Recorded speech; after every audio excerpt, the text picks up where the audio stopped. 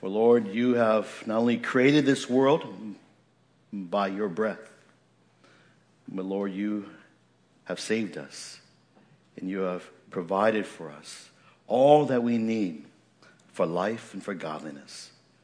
Lord, there is nothing throughout our lives that we have that is not by your hands. And so, Lord, teach us to know that we depend upon you. So, Lord, it is easy for us to take things for granted, to take that which we have as if something that we attained ourselves. But, Lord, it is you who is our maker and our provider. Father, we pray that our eyes would always be upon you, that we would set our mind upon you, our thoughts upon you, so that wherever we walk on this earth, and whatever we go through, whatever trials and testings that we face, no matter whether we are with many people or whether we are by ourselves, that we will always learn to look to you. Father, you are faithful to your people. You're faithful to your promises. And we ask that you would help us, in light of who you are, to put our trust in you.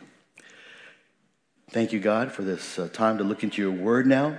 We pray that your Spirit would be our teacher, guide us into your truths, help us to understand this book of Numbers so that we would see how it sets for us principles and truths and examples for us to follow, that we might become the people of God that you wish us to be. In Jesus' name we pray. Amen. Amen.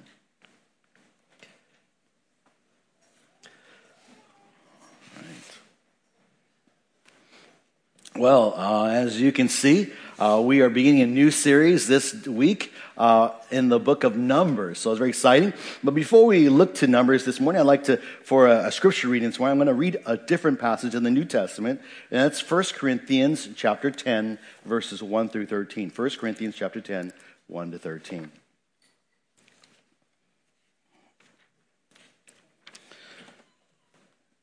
And Paul writes these words to the Corinthian church. For I do not want you to be unaware, brethren, that our fathers were all under the cloud and all passed through the sea. And all were baptized into Moses in the cloud and in the sea, and all ate the same spiritual food, and all drank the same spiritual drink. For they were drinking from a spiritual rock which followed them, and the rock was Christ. Nevertheless, with most of them, God was not well pleased, for they were laid low in the wilderness. Now, these things happened as examples for us, so that we would not crave evil things as they also craved. Do not be idolaters, as some of them were. As it is written, the people sat down to eat and drink and stood up to play. Nor let us act immorally, as some of them did, and 23,000 fell in one day. Nor let us try the Lord, as some of them did, and were destroyed by the serpents. Nor grumble, as some of them did, and were destroyed by the destroyer. Now these things happened to them as an example, and they were written for our instruction, upon whom the ends of the ages have come. Therefore, let him who thinks he stands take heed that he does not fall. No temptation has overtaken you, but such as is common to man. And God is faithful, who will not allow you to be tempted beyond what you are able, but with the temptation will provide the way of escape also, so that you will be able to endure it. Today, we begin our study in the book of Numbers. And you may be wondering, if you haven't heard me explain it before, why I chose to preach from this book of Numbers. I'm just curious right now, just raise some hands. How many of you ever heard a sermon series through the book of Numbers in your lifetime? Anybody? Bible school, maybe? Class? Okay. How many of you know where the book of Numbers is? Okay, you know where that is, right? Okay, good. It's the fourth book of the Old Testament: Genesis, Exodus, Leviticus, and Numbers. So you can turn there with me. We're gonna jump all over Numbers today. Today's more like a Sunday school class. If you've ever been in our OT survey class when we walk through Numbers, this is going to be something similar today. So it's a more of an introductory sermon class on the book of Numbers for us. But why did I choose this book?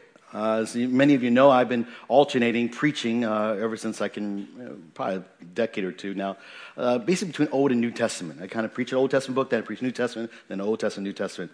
And since I just completed Luke, I thought I'm due for an Old Testament book. If you recall, the last Old Testament book I preached was Isaiah, which was a major prophet. So I wanted to switch to a different genre. So instead of from prophetical books, I wanted to do some historical narratives.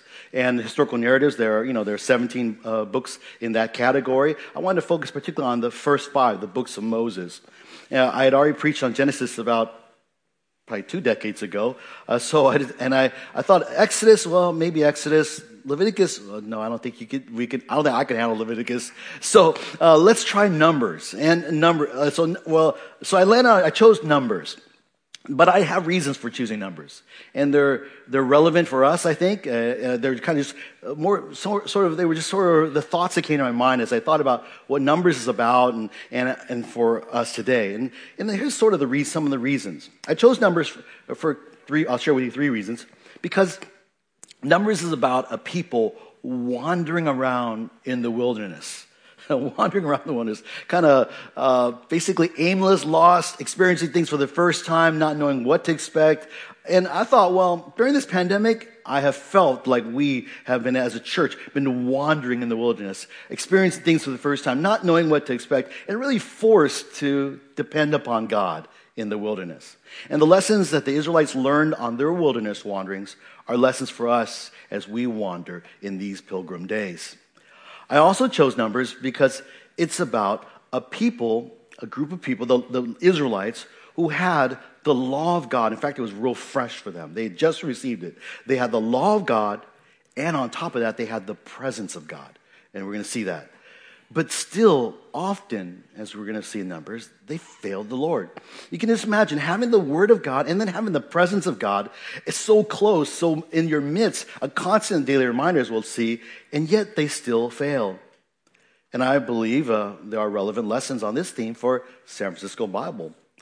Lastly, I chose Numbers because Numbers is a tale of 2 generations. It's a tale of 2 generations. One that is passing on, and another that is rising up. Like it or not, this church is going through a transition between generations. The first generation are now in their 70s, around there, 70s. And though they may have about 15 years, still, if you follow Social Security estimates on their lifespan, there is a need for the next generation to begin rising up, to take on the mantle of initiative and leadership in disciple making, in service, in ministry within the church. And there needs to be that passing on from one generation to other. And so the truths, so as I think about it, the truths that each generation needs really doesn't change. The first generation needed the same truths as the next generation, because it's God's word. But each generation always needs to hear God's word anew. They can't just assume it. Oh, that's what, the older generation followed. So we're going to hold on to that. We can't just assume because we have a statement of faith that that's what the second generation is going to believe. We must teach the word of God, not a statement of faith. We must teach the Bible, teach about Jesus, so that our second generation, our next generation, will know. We must teach God. And we're going to see that in Numbers, how the next generation is taught, again, the Word of God, relevant passages for them, so that they would be challenged when they're presented with the Word of God, they must then challenge to put their faith in God. And so for these 3 reasons, among others, I've chosen this book of Numbers. In a general sense, the things that, as we look at big picture Numbers, it's even as we read in 1 Corinthians 10, the things that happened to the Israelites are meant to be an example for us. They're meant to be examples for you and me. When just as we read in 1 Corinthians, sins that the Israelites experienced through the wilderness, idolatry, immorality, questioning the Lord, grumbling, those are sins that still plague God's people today. They're characteristic of my life and probably yours. Well, not probably, I'm just being kind. Yes, yours too.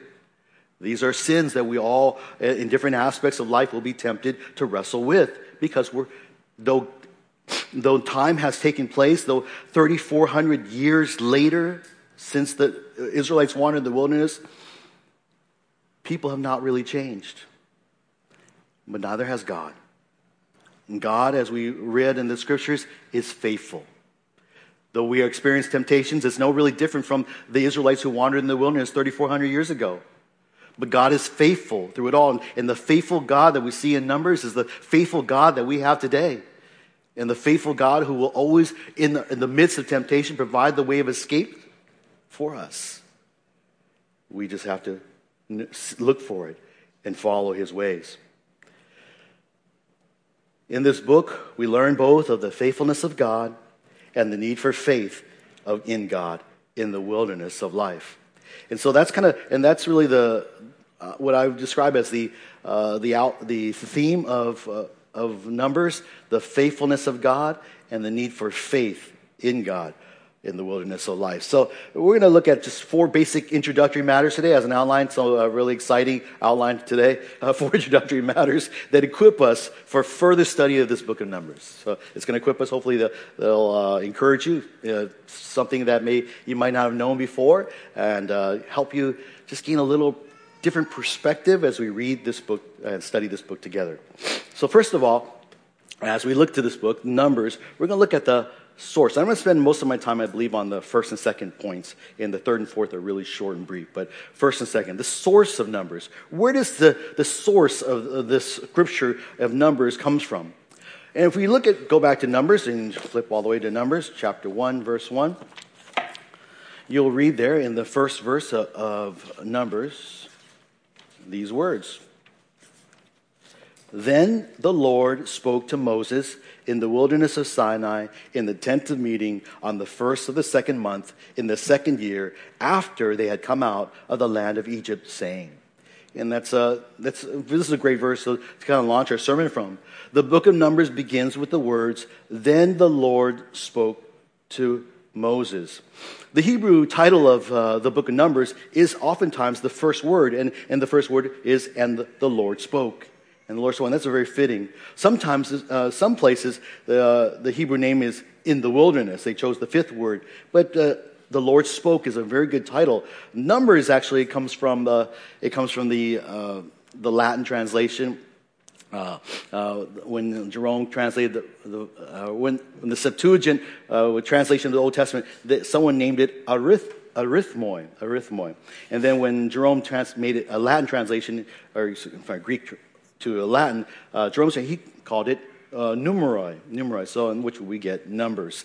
And that's sort of stuck because of the numbers that we'll see here in this book. And that's not a bad title, too, because the numbers are significant, at least these first 2 sentences that we find in the book. Anyways, the book of Numbers begins with these words. And so we learn that there are essentially 2 sources of this book of Numbers. The primary source is the Lord himself.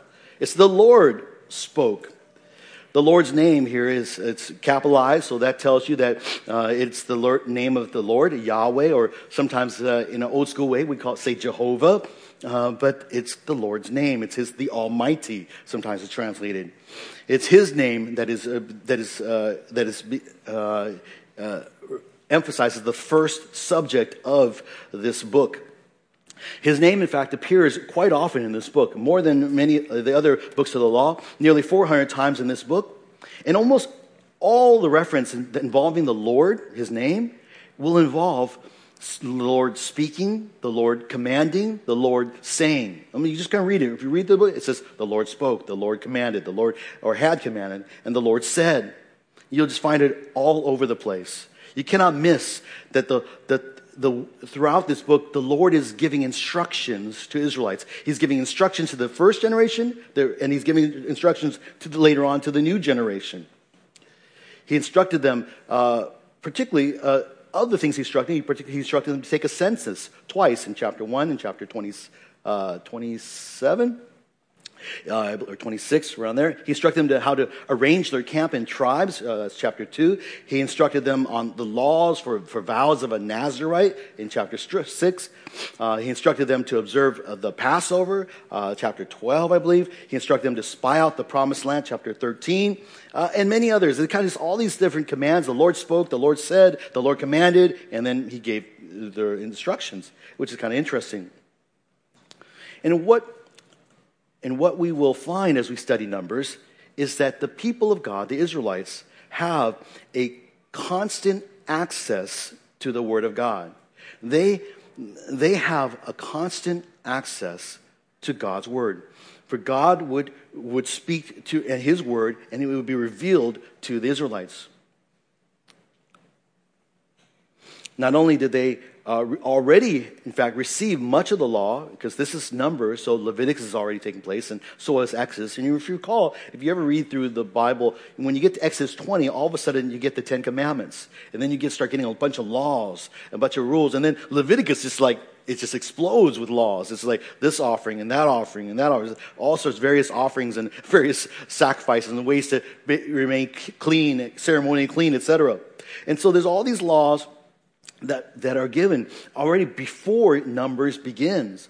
But Numbers gives us even more. Even though it's mostly a narrative book, there is a lot of just sections where God has given them more of His law.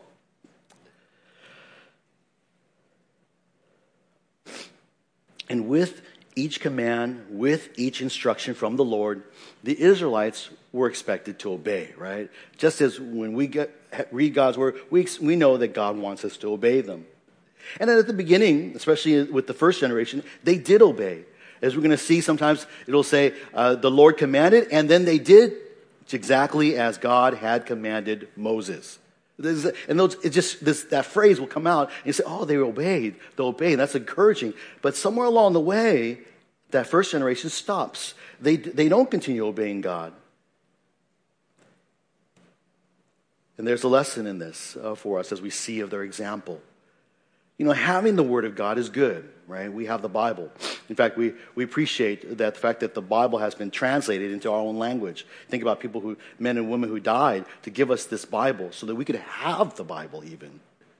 And having the Bible is good. Hearing the Bible is even better. We have the opportunity to hear the Word of God or to read the Word of God, to listen to the Word of God. We have, if you don't have eyes, you can have ears to hear. And there are a lot of radio programs, internets, podcasts, etc. We have this great access to the Word of God, and those are all wonderful things.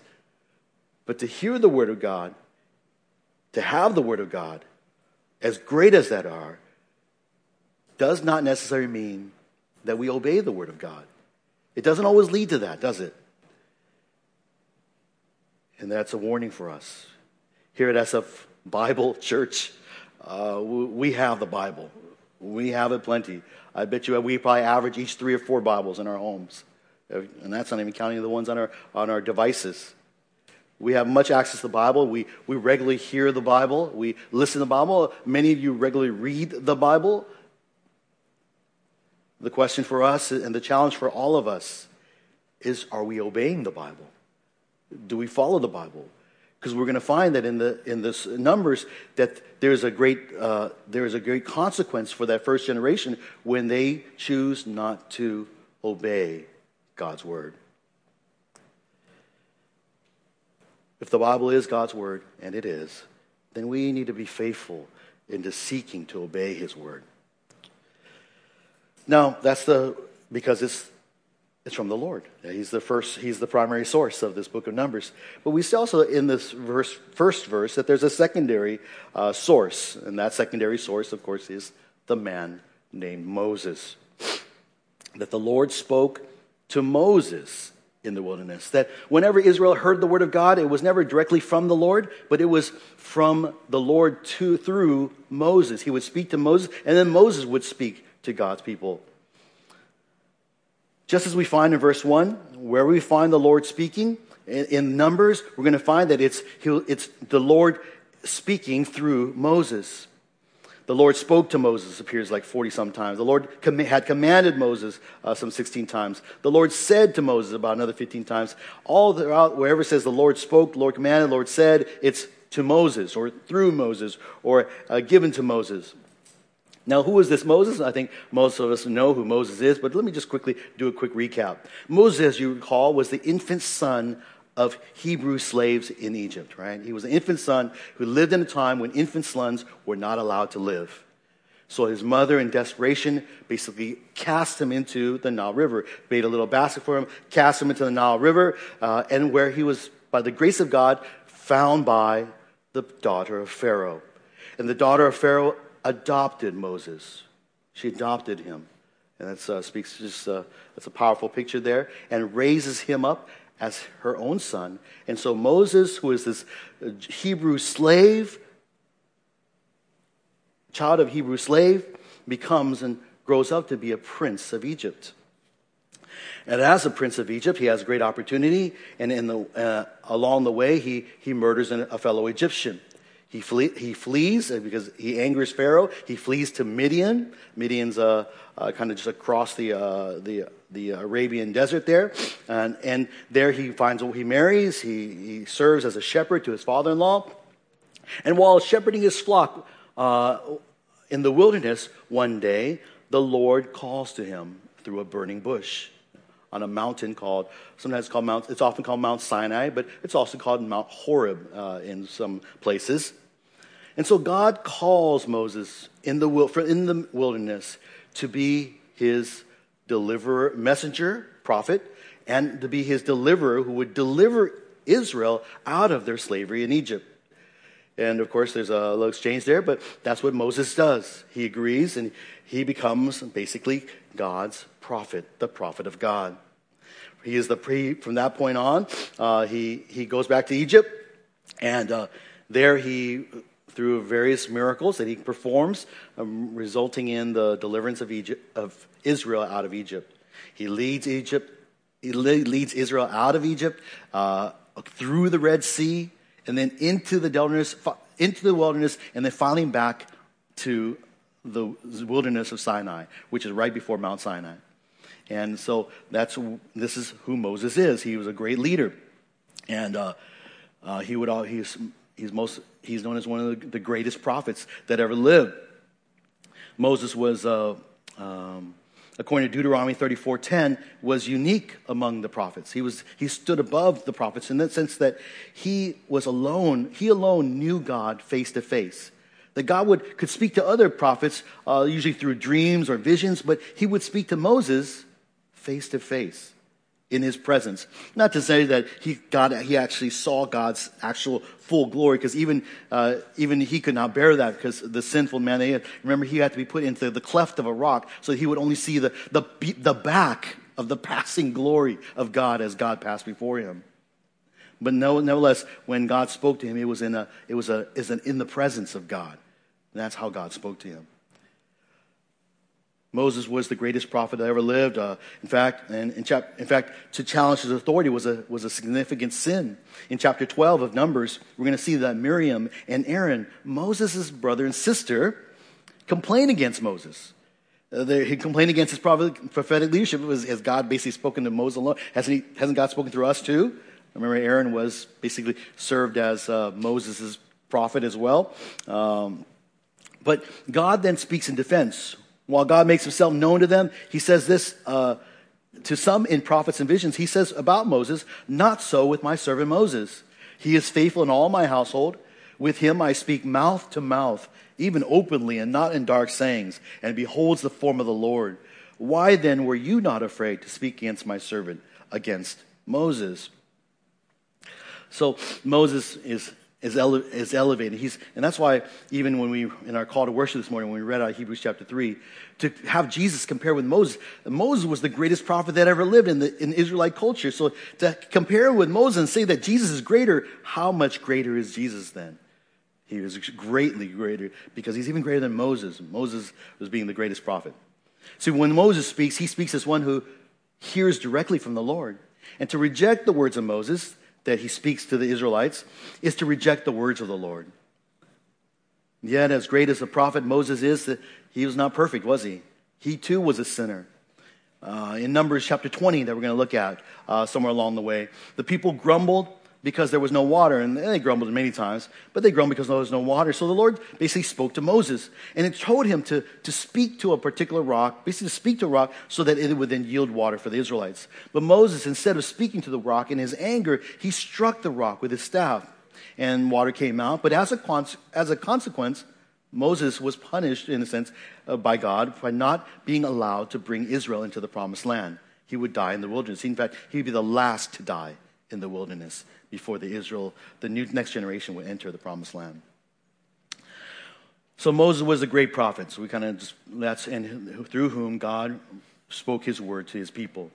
And there are no more prophets today because thankfully we have the completed revelation of God.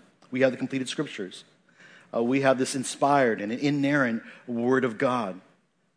And in a sense, but God still uses men as well as women to speak his word. They are teachers of our Sunday school classes. They are preachers of God's word. They lead our fellowship groups.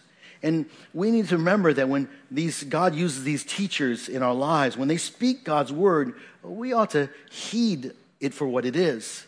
Not as the word of men or women, but as the word of God when they speak God's word.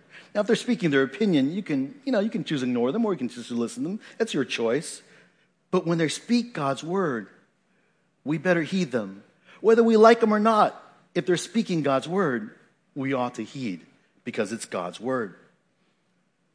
And as we study this book together in the months ahead, let us respond to Numbers for what it is. It's the word of God. It's God's word. And I want to add, though, because we're going to look at some of the instructions, and some of these instructions were meant and designed for the nation Israel in that period in time. It was a part of the Old Covenant, in fact. And so some of them will no longer be applicable to us in the sense that Christ has fulfilled the law. But we will learn, nevertheless, principles from the text, principles about the laws that will be instructive to us. And we're going to learn from examples from the text that we will follow. Because that's what, as Paul says in 1 Corinthians 10, is why these things were written down. They're written down for our instruction as examples to us today. So that's the source of Moses. It's from God. It's God's word, and it's through the prophet Moses. So let us heed this word of God. The second introductory matter that equips us for further study of Numbers is this, and that's the setting of Numbers. The setting of Numbers. So there's three aspects of the very setting that I want to take a look at this morning. The setting of Numbers. And again, we can take it from verse 1. Then the Lord spoke to Moses in the wilderness of Sinai, in the tent of meeting, on the first of the second month, in the second year after they had come out of the land of Egypt, saying. We can make several observations about the setting of this book, three particularly. And first of all, I want to look at the chronological setting, if you will, the chronological aspects of this setting. The book begins with God speaking to Moses here. Notice the date. He's speaking on the first of the second month in the second year after they had come out of the land of Egypt. That's the date. That's when the very first date that's mentioned in this book is when we see marks the beginning of the book of Numbers.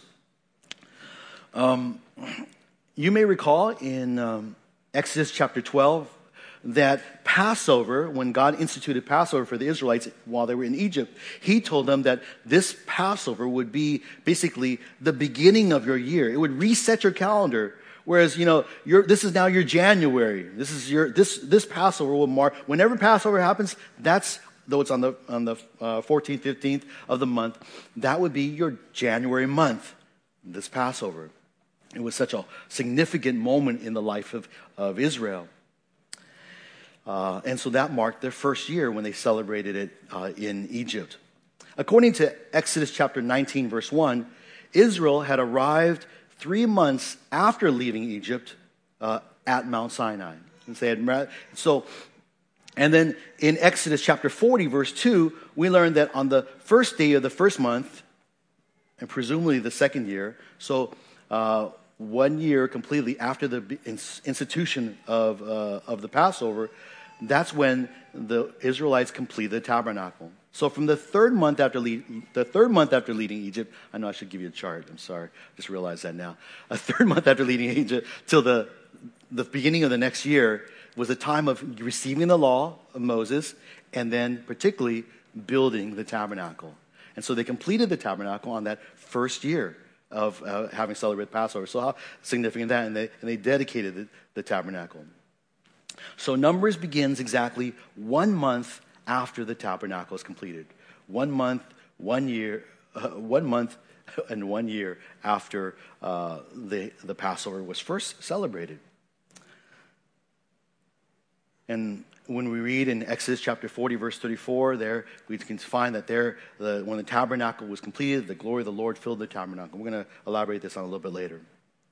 But most importantly, the description, the time frame is that the Israelites here are no longer slaves in Egypt.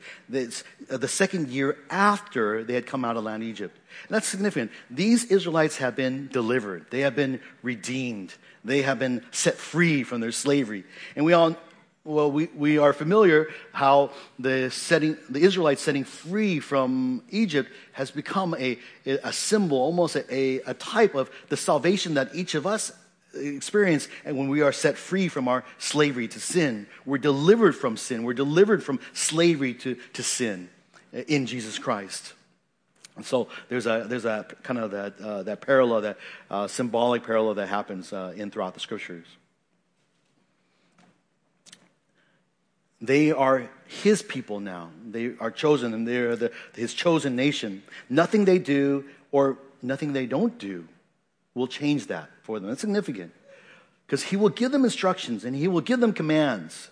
And you would think that, if it was me, if you're a boss, you chose somebody to be your employee, and you gave them instructions, and then they didn't follow any of it, would you keep them as your employee?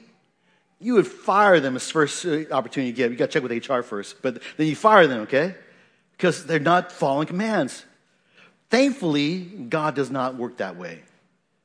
Thankfully, even though God's people will sin and fail and don't follow his instructions, don't follow his commands, once he has chosen them, he will be faithful to them to the end. And that's what we find in this book of Numbers. Though the Israelites, especially that first generation, are going to fail God time and time again. The second generation is going to fail him at times too, actually. In fact, no one's perfect. Our generation is going to fail him. But in each case, no, we fail the Lord. God remains faithful. Because why? Because he's already delivered you. He's already redeemed you. He's already chosen you. You are his, and you belong to him. And you're never going, no matter what you do or don't do, is going to change the truth of your redemption in Christ. And that's the chronological setting, kind of some encouragement for devotional thoughts on that. Let me just add, God expects their obedience, though. He does. Now, but not as a requirement for their deliverance, but as a response to the deliverance. And that's significant. And for us, when we obey God's word, it's not because we need to do that so that we can be delivered, but it's because a response of the fact that we are saved and delivered from sin. Secondly, there's in addition to the chronological aspects, there's the geographical aspects of the setting, the geographical setting of Numbers. And we learn in that first verse that Israel is now, God speaks to Moses in the wilderness of Sinai. And that's in the tent of meeting.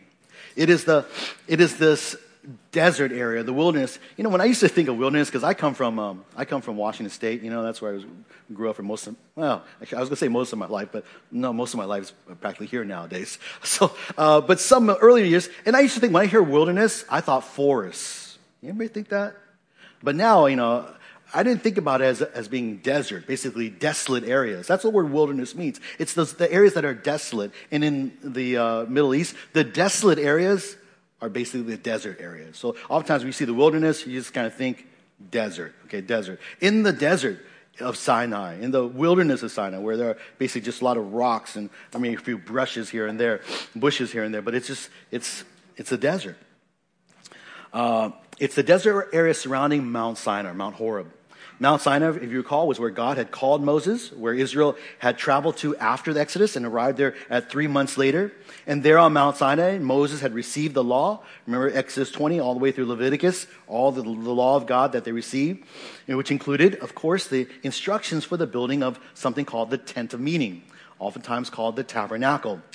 And it would be this tent of meeting, tabernacle would be special because there God would dwell and meet with there God would dwell, and that there the people of God could meet with God.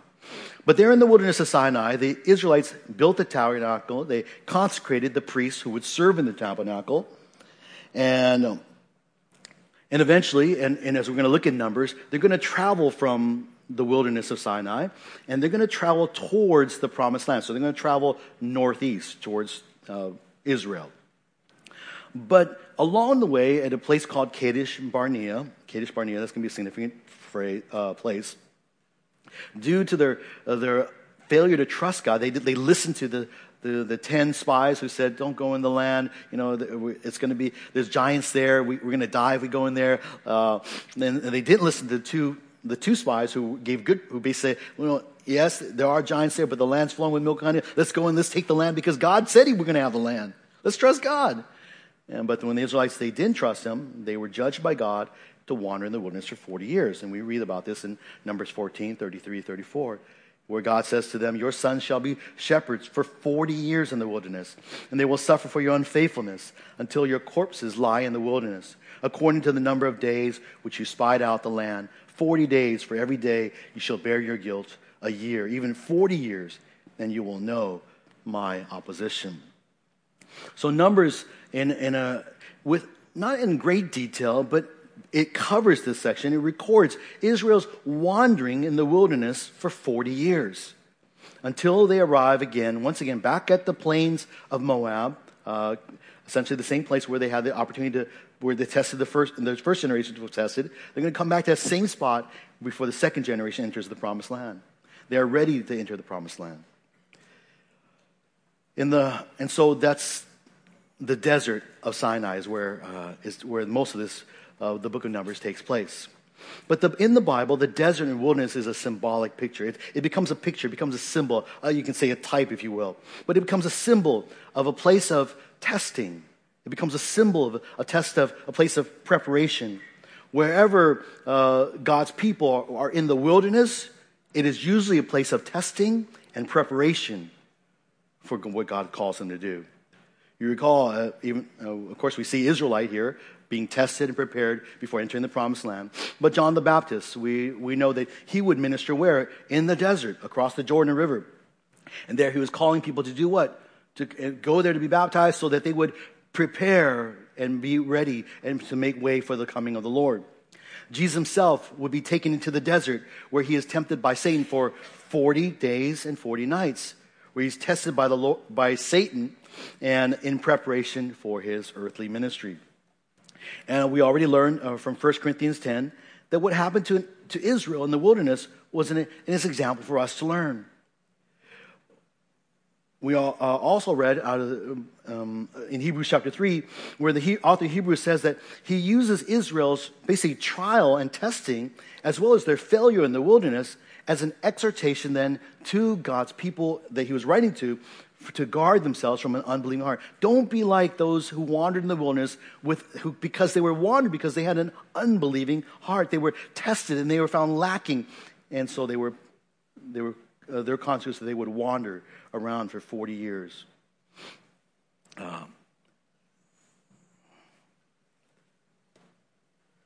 So whenever we speak of times of testing, times of trial, we sometimes will use it. We speak of it as times of being in the wilderness, and that's a very common picture that we'll use, a word picture.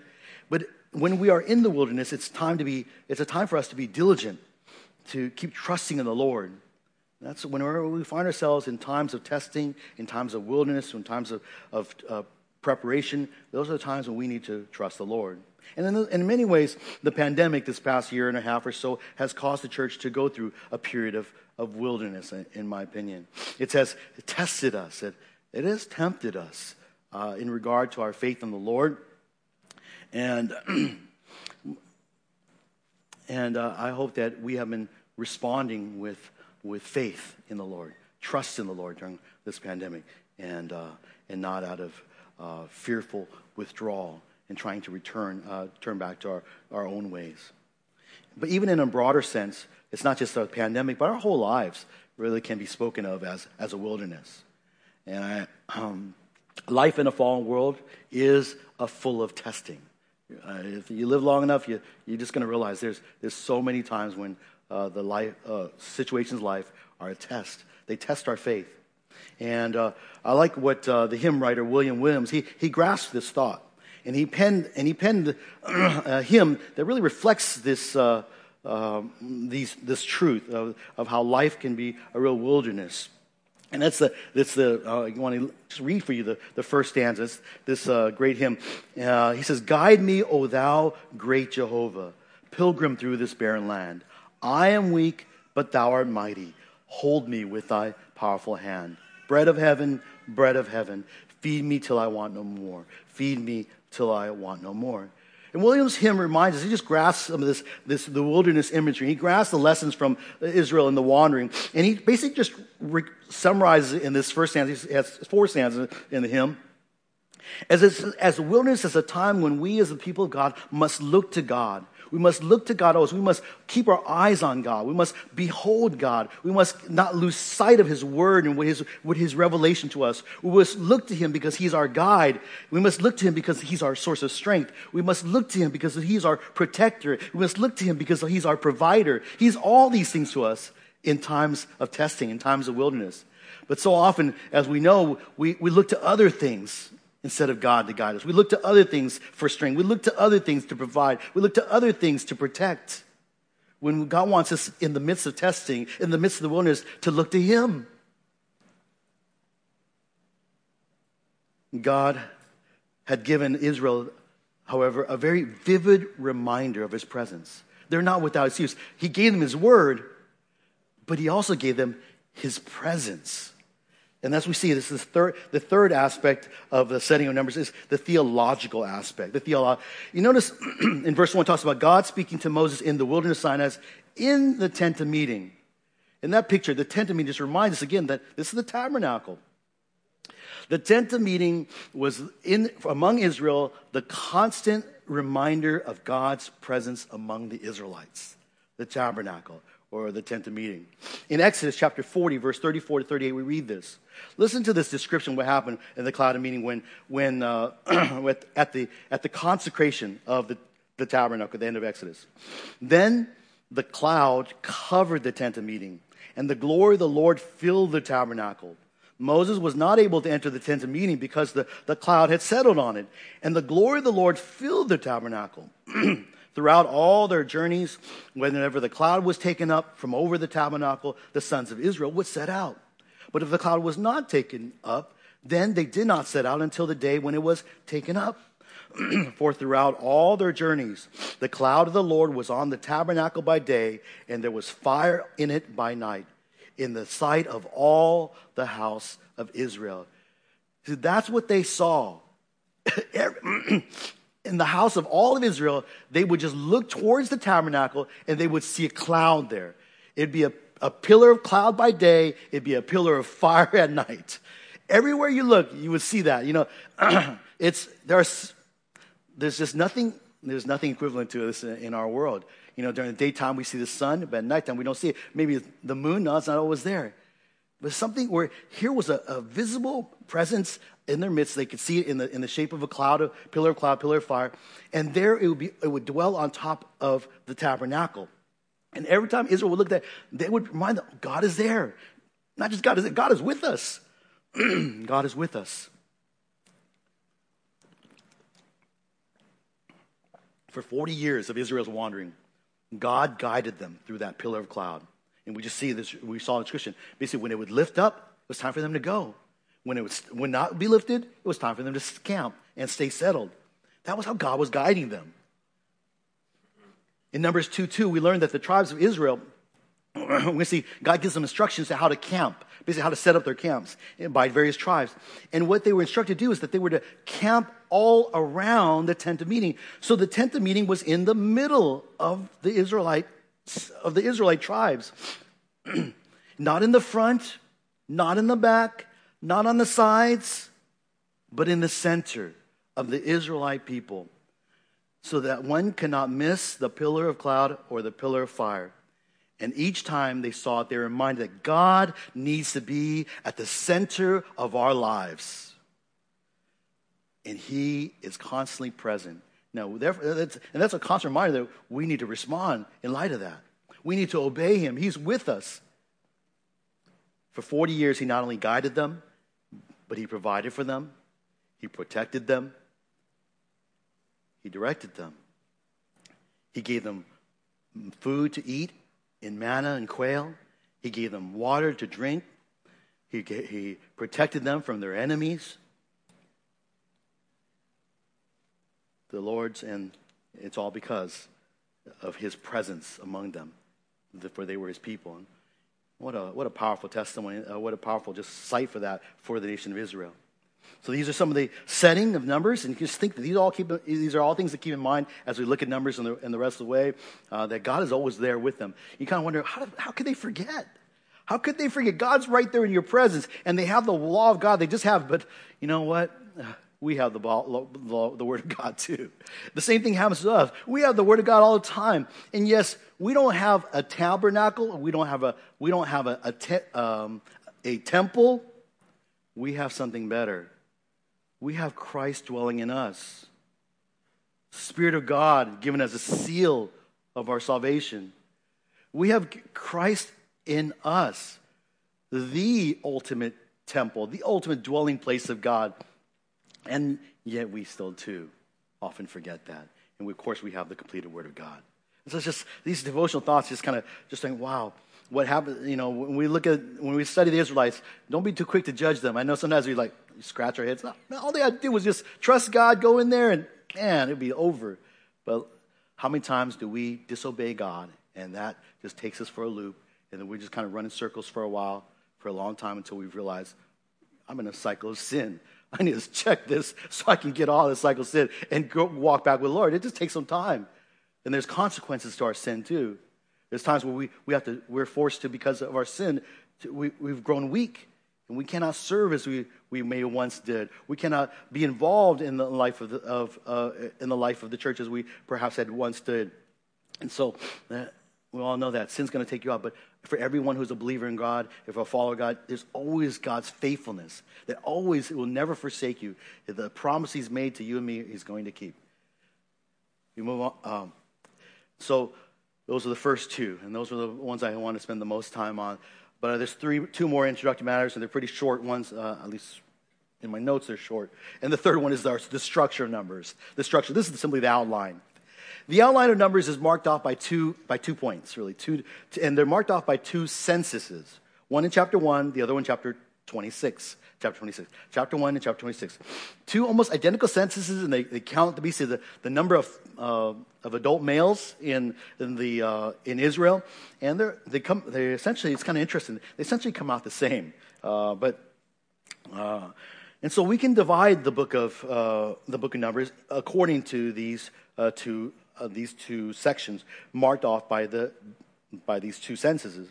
And the first 25 chapters focus on the first generation.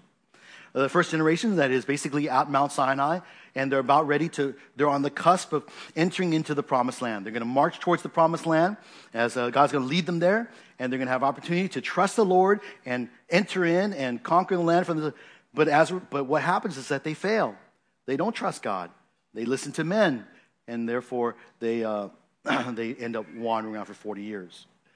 Then the second part of Numbers is going to be chapters 26 and 36, where another census is called. It's a new generation. Everybody that was 20 and older died in the wilderness. And so this was a new generation where they had to be counted again. They're given instruction again, and before entering into the promised land once more. And they are given instructions. And where in contrast to the failure of the first generation, this generation responds in faith. They're not perfect, mind you. but they respond in faith. Also, in these the latter chapters, in the rise of the new generation, the old leaders pass away. We'll see Miriam dying, Aaron dying, and eventually, and though we don't see Moses' death until Deuteronomy 34, a new leader is appointed in Numbers, and that new leader will be Joshua, who would take on the mantle of Moses to lead Israel into the Promised Land. The actual entrance into the Promised Land, of course, isn't marked off in Numbers. It would be completed in Deuteronomy. But what we see here, I like how it ends that way. It's sort of open-ended. And it kind of is, in a sense, an example for you and me. Even as we have been redeemed, and we are yet to see the Promised Land yet, in the sense we're yet to arrive in heaven. But there's opportunities for us. There's a choice for us. Will we respond, be people of faith? Will we follow God's ways? Will we trust in Him for life, so that we might, so that we would be able to enter into the Promised Land and experience all that God wishes for us? Anyways, that's simply that's the basic outline of Numbers, and there's a lot more details in between, but I think that's kind of a helpful outline. Then, fourthly, when we do our Old Testament survey, we always talk about Christ in the book, and so I want to talk about the Savior in Numbers. Do we find the Savior in the book of Numbers? Luke 24:27, we read of how when the risen Christ, he was talking to the two disciples of Emmaus. What did he say? He said, beginning with Moses and with all the prophets, he explained to them the things concerning himself in all the scriptures. So he began with Moses. That's the first 5 books, right? And you can include in that in Numbers as well. And so Jesus taught those two disciples all the things concerning himself from Genesis, Exodus, Leviticus, as well as Numbers, and so on. And in Numbers, we're going to see several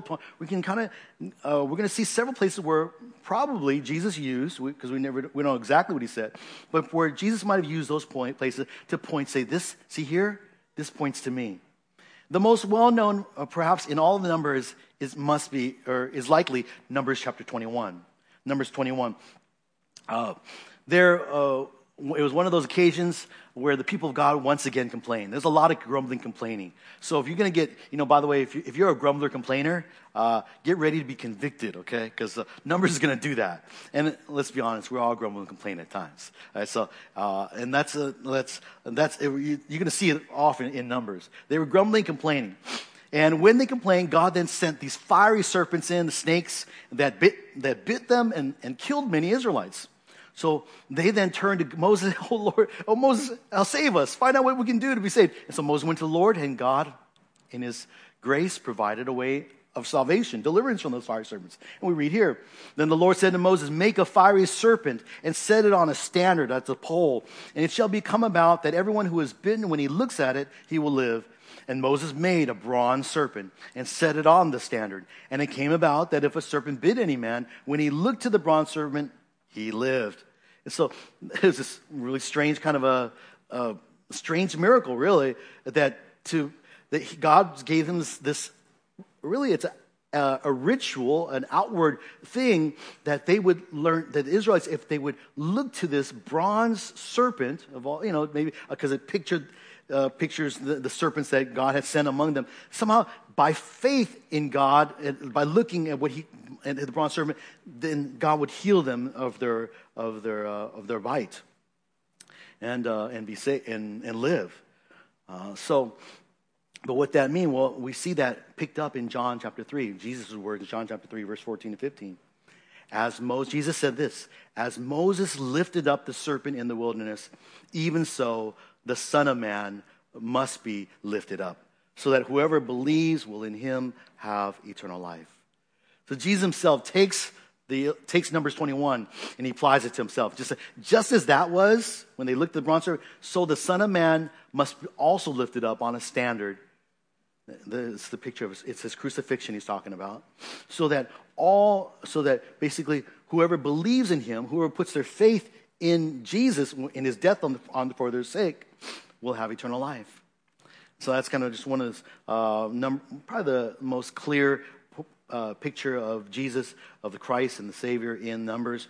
The tent of meeting is another one of them, really. It's a constant reminder that being in the center of Israel's camp is a type of Christ.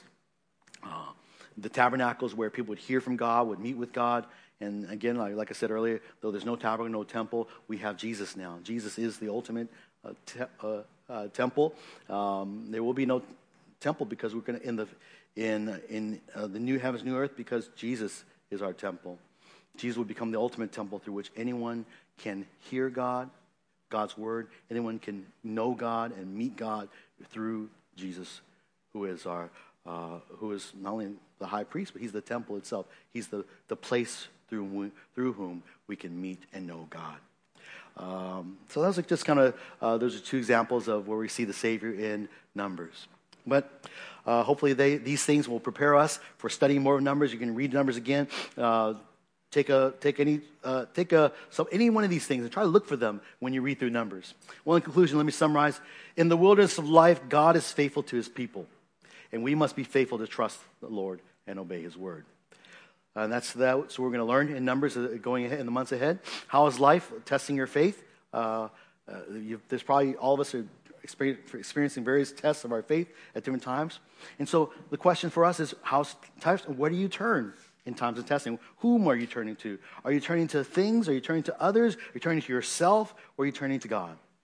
And if you're, maybe you may be struggling and wrestling, what God's word teaches us is we need to keep our eyes and our faith and trust in the Lord. So what can you do to keep your eyes on the Lord and his word? What kind of things can you do? What kind of practical things can you do? Perhaps it's more reading his word. Maybe it's reading a particular book. Maybe it's sharing with someone else, another person, brother, sister, so that you can get the help. They can help you and encourage you to think about God and to keep God at the center of your life. Remember, just like the tent of meeting was in the center of Israel's community throughout the wilderness, well, Jesus needs to be the center of our lives throughout the wilderness of life. Let's pray. I'm going to invite our brother Vincent to come up and lead us the final song. Father, thank you so much for this introduction into the book of Numbers, and pray that you would cause us to be people who see your faithfulness throughout as we study this book. Help us to be people who respond in faith in the midst of testings and trials in the wilderness of life. And God, we thank you for the example that's set before us, this book of Numbers, the instructions. Help guard us from having a heart of unbelief, but teach us instead to encourage one another to constant faith and following you and for keeping Jesus at the center of our lives. We thank you for Jesus, the greater Moses, the greater tabernacle, the one who ultimately allows everyone who puts their faith in him to have access to you, to know your will, to know your word, to experience the fullness of what it means to belong to you. Thank you, God, that for your faithfulness to us, that you never forsake us, even when we fail. Thank you, Lord, for the book of Numbers, and we pray that you would continue to teach us in the months ahead. These things we pray in Jesus' name.